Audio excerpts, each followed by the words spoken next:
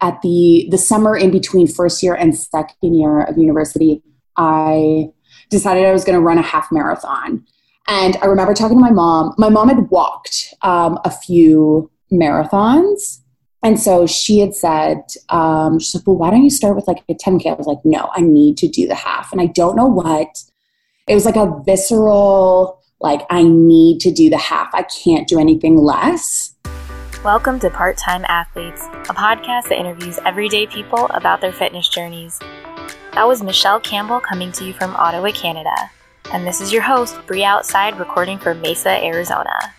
In today's episode, we're talking to Michelle about training for a triathlon. She's run several marathons, and then she made the switch to become a triathlete. So she's going to talk about her beginnings in all three sports and what those journeys looked like. And then she's also going to talk about her triathlon training and what that looks like for those of us who have never trained for a triathlon. As I mentioned at the beginning of every episode, if you choose to apply any advice or opinions from this podcast or its guests to your own life or anyone else's, you do so at your own risk. That said, let's get started, athletes. Have you done an Ironman or a half Ironman before? No, I haven't. The first taste of triathlon world was 2 years ago, where I just signed up for a sprint, which is a 500-meter swim, a 40-kilometer cycle, and a 5K run. No, sorry, not 40K. It's a 20K bike and a 5K run. So I signed up. I was like, you know what? Like, let's try something new. Like, I'd kind of hit a rut with running where it was just kind of feeling too much like a chore at that time. Like, I'd started a new office job. And so it was something where I was like, you know what? Like, try something new. I did it. I loved it. I was so nervous. I was so nervous for the swim. I didn't really train for the swim. My mistake. But I was so nervous, but when I was doing it, even the swim, so for that swim, I had to like doggy paddle basically. Like, it was like breaststroke. It was very slow. It took me like 12 minutes to do 500 meters in open. I'd never swim in a timed kind of manner in open water. So like, and it's such a different thing for you to do. Like, your body just goes into this shock and kind of like fight or flight kind of mode, and it like you can feel your chest tighten. And so, but I loved it. I loved the whole thing. The cycle was I had just had so much fun. I remember having a grin on my face the entire time. It was fantastic. So that was like my first introduction into triathlon, and then that's kind of where I left it there for a little bit. It was probably, so a whole year almost, I would say. And I was just like, you know what, 2020 is laughing at me, that's for sure. But 2020, I told myself, I was like, you know what, do something intense. Like, set yourself up for a crazy, intense goal and just do it. And so in October, I waited for the Muskoka Ironman 70.3 to open up registration. And I had it in my basket. I had everything filled out. And I was just like, okay, like, this is the last point where you can back out. Because it's a pretty big financial investment. So this was like $300 to do it. So like, it's not cheap to be doing something this, like at this level. Wow. Yeah. 300. I'm thinking marathons are usually around 100. So Exactly. Like, marathons are $100, and that's a big chunk to like take out of your, your monthly income for that month. And even a Ragnar relay, those are usually under around 200, right?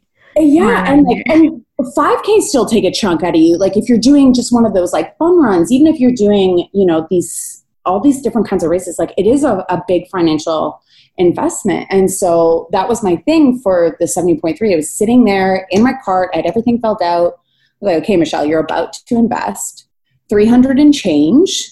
Are you ready to do this? Like, you've got 10 months. Can you do this? And I said, yep, I can do it. And so I pressed confirm place order. And that was kind of like the start. And I had no idea where to start with that.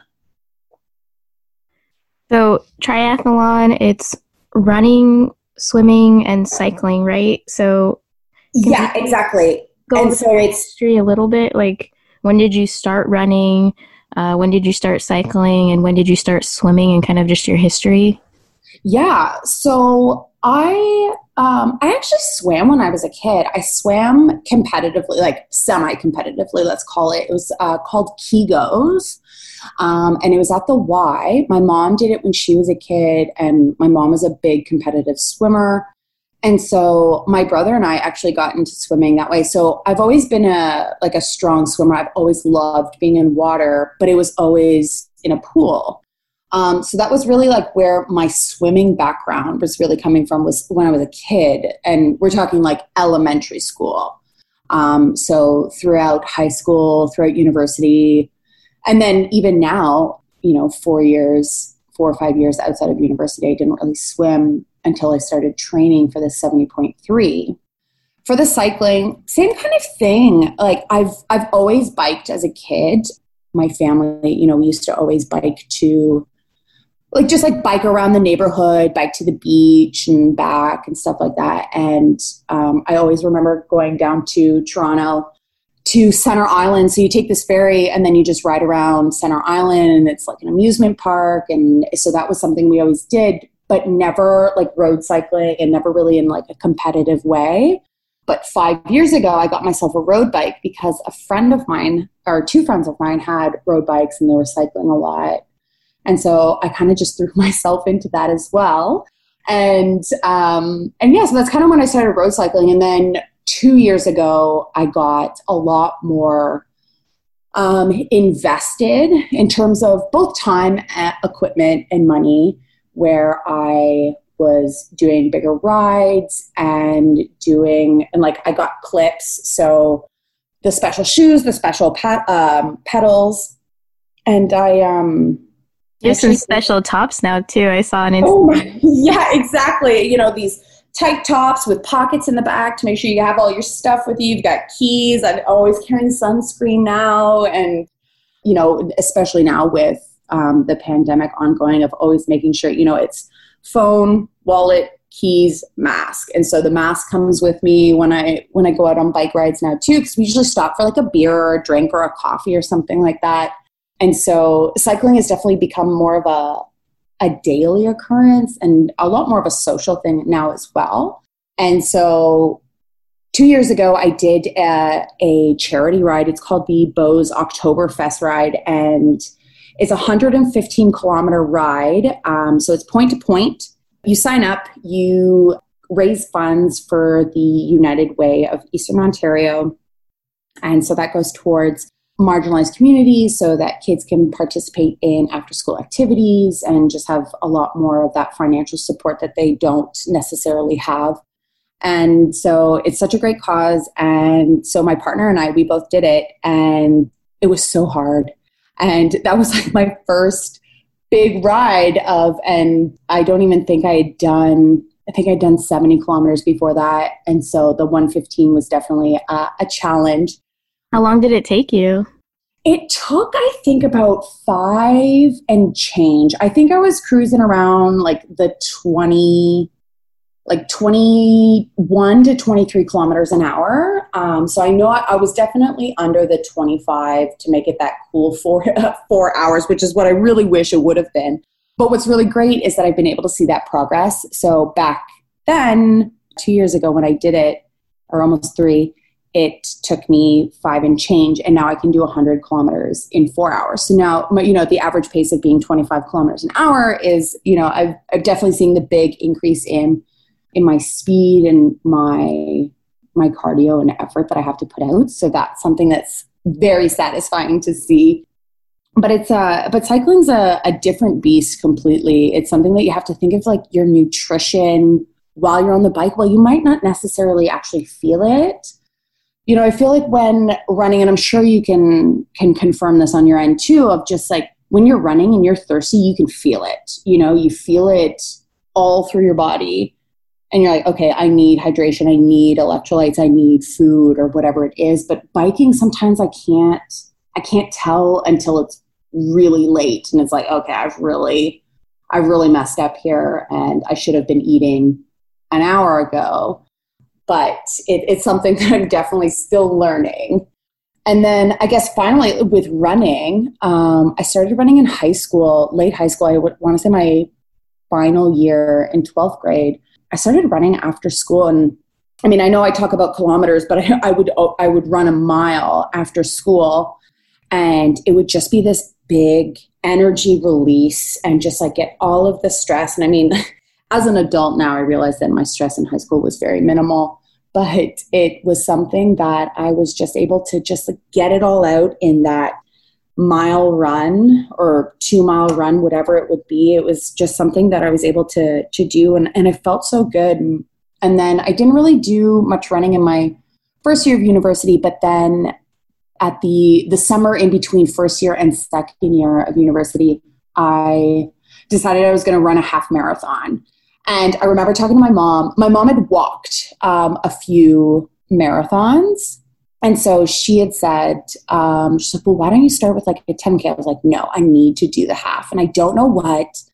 It was like a visceral, like, I need to do the half. I can't do anything less than that. And I'll start with the half. That was like my starting point. And so I trained all through the summer. I remember running in the heat one day, and I remember coming home and my face was so red. It was so red. And I remember thinking to myself, like, this sucks. Why am I doing this? But, you know, once you cool down, you sit in front of a fan for a little bit, and then you just feel so good. And then you get that runner's high. And it was kind of ever since then that I, you know, almost every year I would do a race. I think the following year I did my first marathon. I did the Niagara Falls International Marathon, and that was a point-to-point. So you start in Buffalo and then you end at the falls on the Ontario side. That was a fantastic race. I loved it. And then I did a couple half marathons in between, and then I did a year of 2 marathons, and that was like the year that I felt like on top of the world. But I was also like very, very disciplined that time. I actually had done it when I was in Europe. I'd attempted, I'll say that word, I had attempted to go be a nanny for a year, and it didn't work out for me, but I had already signed up for a race to do in Amsterdam. So I was in the UK staying with a friend after the nanny thing didn't work out in the Netherlands. And I remember it'd be Sunday morning. I was up in Newcastle, and I just had to wake up at 5. I just had to do it. And it was something, it just like became a part of my story, my traveling story of that I was able to kind of see different parts of the countryside in the UK, in Scotland, in Ireland, of just this running experience. And I ran my best time in Amsterdam. It's flat for sure. We're not dealing with big hills or mountains or anything, but that was kind of like my I feel like not a peak, that's the wrong word, but like I felt so good there. And then I kind of felt a little bit of a taper in terms of motivation towards running. And I think that's really where then a couple years later, I was dealing with some injuries with my knees for running. I did a marathon in Quebec City, and I really struggled with that one.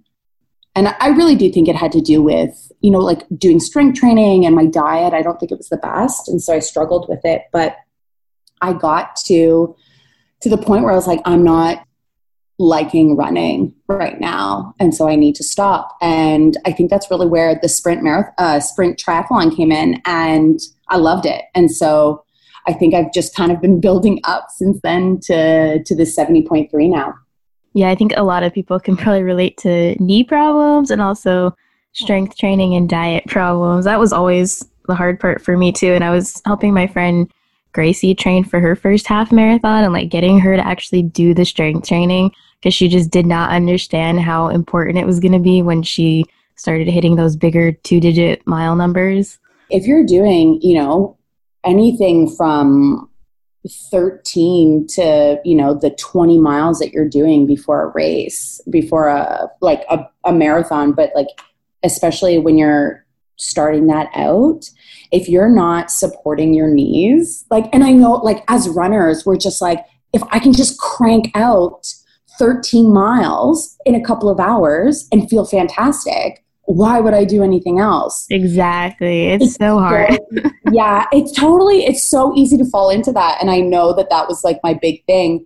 And I know with cycling for me now, for sure, I notice the difference of having that like cross training in it. So I can run further and faster without the pain that I was having, even when I thought that I was running my fastest and best back in just my running days.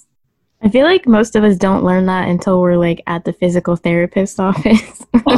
Exactly. You're in the office with your orthopedic surgeon and they're like, okay, so we're going to have to do knee surgery. And so the idea that I was like, staring down the barrel of surgery, which is not something that I was ready to accept. So I'm actually very thankful that I've put myself in the very intense position of training for something like a Ironman 70.3.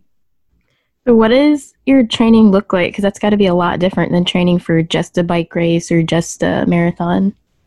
Yeah. So when I started, I had set myself up for a 10-month training plan. So typically when I find like a training plan online, I usually end up extending it. I always like to give myself a wide berth in terms of how much time I've got to train and the distance and getting up to those really high mileage days. So what it started out with was, one day of rest, and it was always my Monday. So to me, it's always like, okay, you start with a day of rest. And then it would be swim, bike, run, and then swim, run, bike, or bike, run, and then run. So I was kind of doing 2 days of swimming, 2 days of cycling, and then 3 of running. And so I would do the brick workout, which is the bike and then run on Saturdays.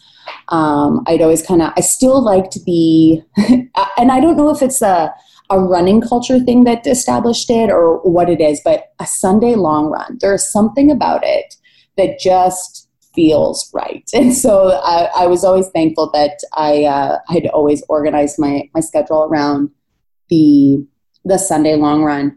But then when you start getting into higher mileage days, both in the pool, in the saddle, and on the road, it's I would be doing a swim, run, a bike.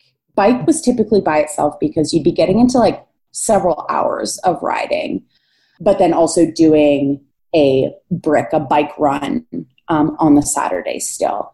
And so it was, you're doing 2 workouts a day, which is definitely taxing in terms of organizing your time, but like just sleep as well, and like in the winter, it's easier. I say that very loosely. It's easier in the sense that do you get snow? Yeah, that's what I was thinking. Yeah. So I'm not fighting the sun in terms of heat. In the winter, I do have a trainer in our condo, and both myself and my partner Ryan, we have Zwift, which is a video game cycling training app. And so you're hooked up to a Bluetooth indoor trainer. You've got your own bike on it, and it's just like it's a gamified. There's yourself as an avatar. You get points, and you get points to get bikes and to get jerseys and socks and shoes and all different kinds of things. So it's really gamified it. And so that's what I do in the winter. I do ride inside, still as if I were road cycling. And then running is it's a kind of a one and the other. So in the condo, we do have a gym with a treadmill. And so I will run on the treadmill, but I despise the treadmill. I know some people can just get in the zone and just do it, but I can't. It's so tough for me. And so I'll typically run outside, and I will run in the snow. I do have trail runners that I'll use in the winter to just have a bit more grip on the snow and ice and cold, anything that it can grip to. But it's It's a lot different in the winter for sure. I do try to like do different things. Like we've got, so in Ottawa, just across the river is Quebec. And so we have Gatineau, and they're called the Gatineau Hills in Gatineau Park. And so we'll do a lot of snowshoeing and hiking and stuff. So like still trying to get that good cardio going.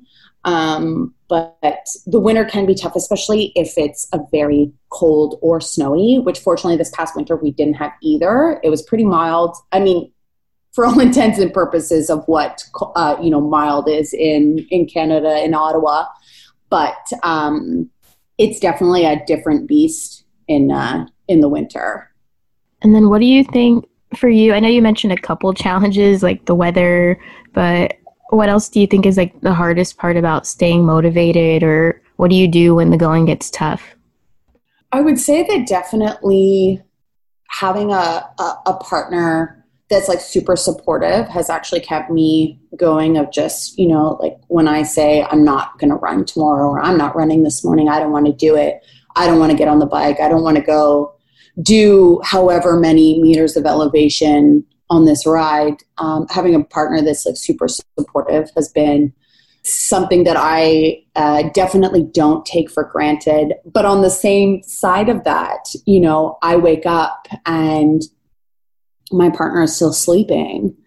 And I'm just thinking like, oh, like I could still be sleeping too. I don't want to go. Like we can just have a coffee in the morning, and it would be so much nicer than, putting yourself through an hour or two of cardio and, sweating and cold or heat, or Ottawa can get pretty humid, and we most of July actually has been super humid. You'd wake up, it'd be 23 Celsius and humidity of 100%. And, you go out and you're sweating.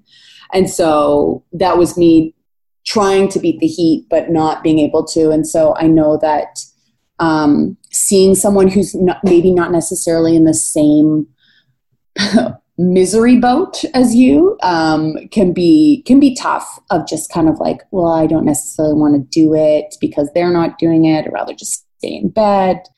But in terms of staying motivated, I know that for me, it's like a week that really sucks, of just like that I have to drag myself out. And then then you get into the groove of it, and you're feeling good, and you're seeing the results. You're seeing the faster splits. You're seeing the familiar routes getting to feel faster and better doing it. And so that's something that I just try to tell myself of like, this doesn't always suck this bad. Or if it sucks this bad, you're faster at it and you're done sooner.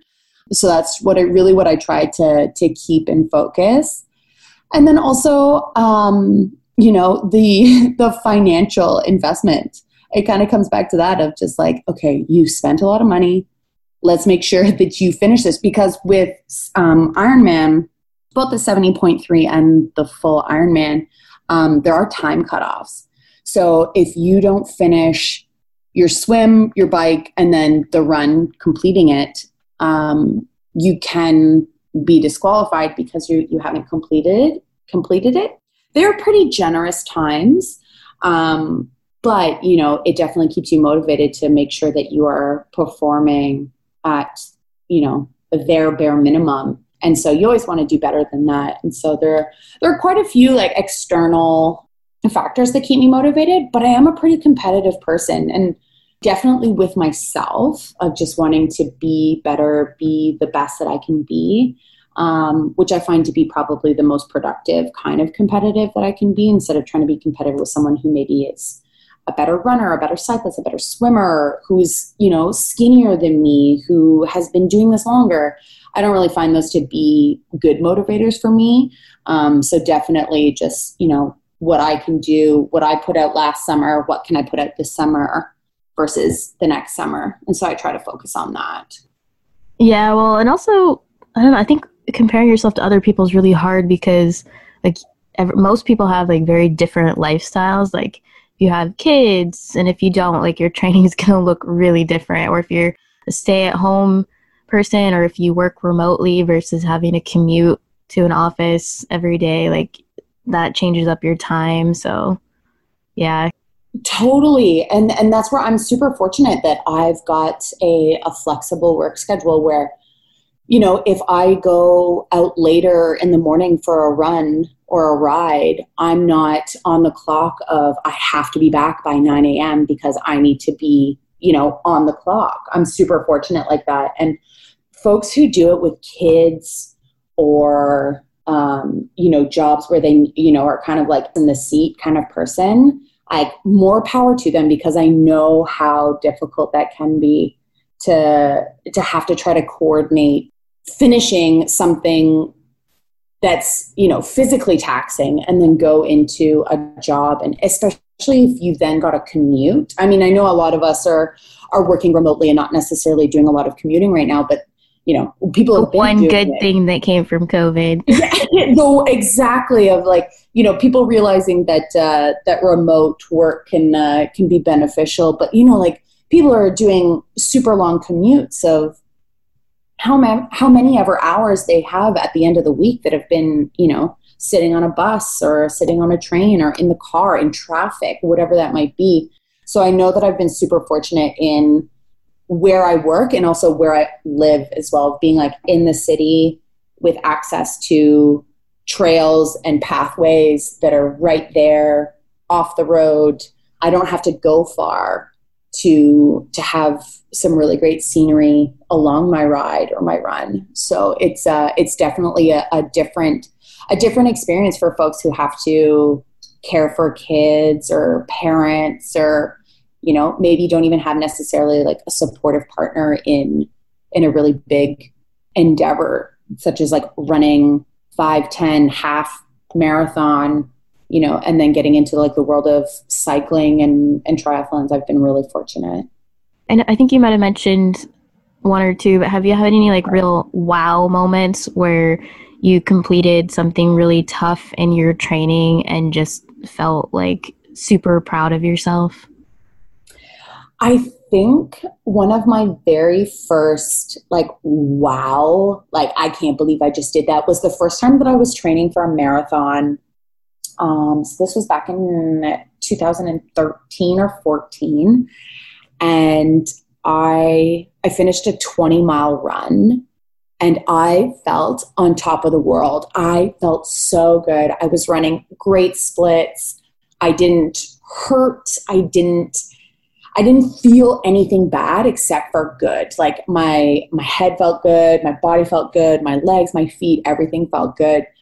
And it was one of those like, this is where all of those crappy 5-mile, 3-mile, 10-mile, that's where those all came into play. And really, really knowing that like I got myself there, from the good, the bad, the ugly, the tears, the blisters, the crying, you know, all of that, of just like feeling so good about it. And then I would say that probably the most recent was I was riding in Gatineau Hills. And so there's this ride from my place, it's called Up to Pink Lake. And there back, it's about 200 meters of elevation. And it's a tough ride.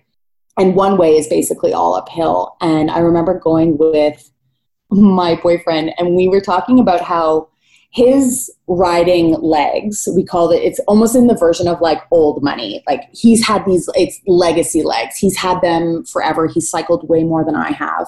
And I'm this new money legs of this past winter and these past 10 months, I've worked so hard and now I've got these strong cycling legs.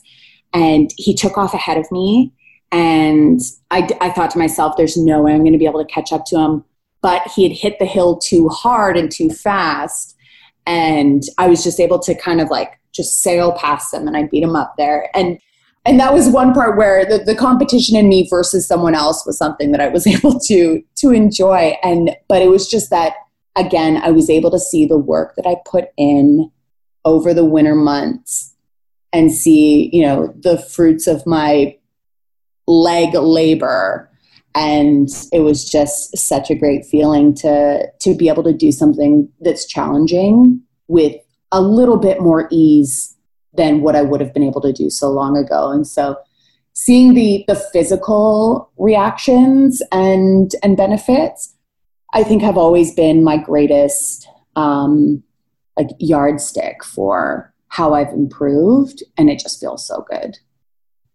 And do you have any advice for someone that wants to become a triathlete? Maybe they've done one of those sports before, but they're thinking about taking the leap into the other two.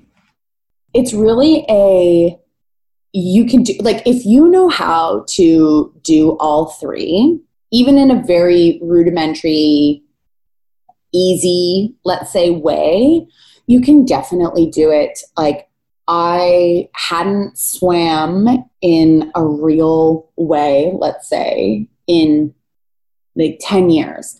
And cycling, I always had done it just as a means of like a way to get to the beach or a way to kind of tour around. And then running was just something that I threw myself into. And I definitely think that it's something that you can throw yourself into it. And I know that all three, swimming, cycling, running by themselves, can be pretty intimidating in terms of communities, but there are so many great people out there, and we always need more people, different kinds of people, and all different kinds of people to be a part of those. And so I know it's easy for me to say because I'm in it, but to really just throw yourself in it, just do it. The second that you start, swimming, you're a swimmer. The second you start cycling, you're a cycler. When you're running, you're a runner. And I mean, for myself, of being in a bigger body, I can definitely have a bit of that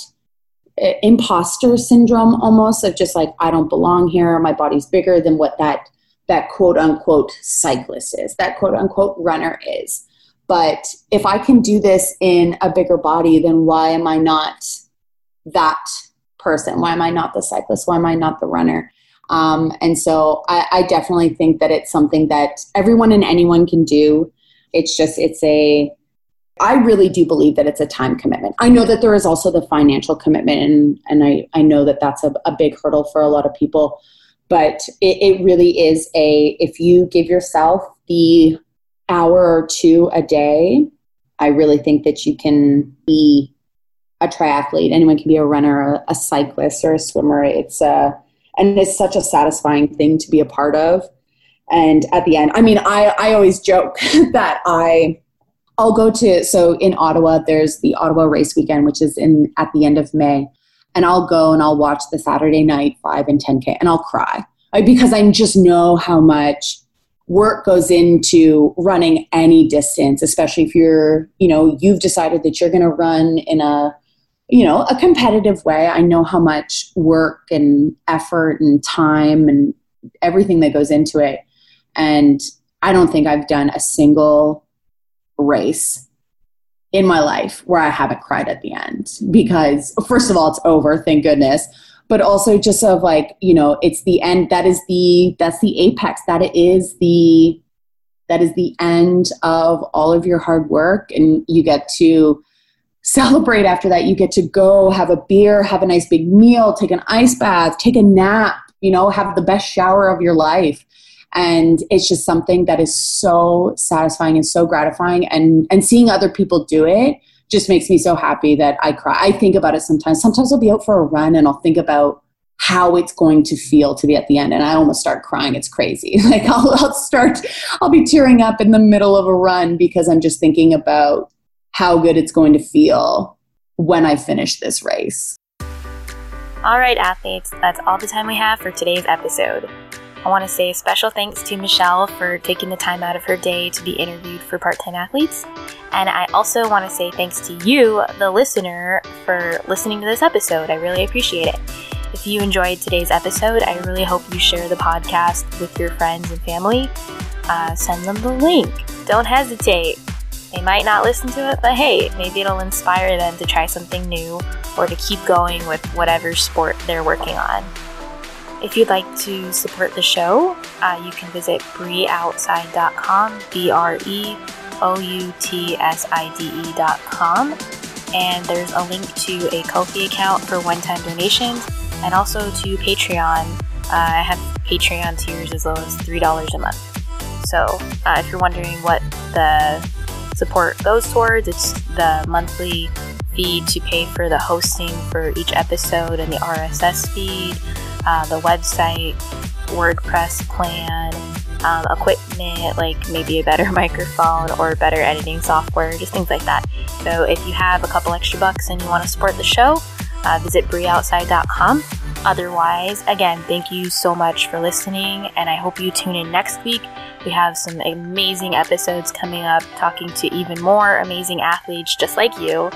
And if you want to be on the show, go to BrieOutside.com. Again, I know I keep plugging the website, but that's where the contact form is if you want to get a hold of me. You can also email parttimeathletes with an S podcast at gmail.com. parttimeathletespodcast@gmail.com. It's all one word. But again, thank you and enjoy the rest of your week.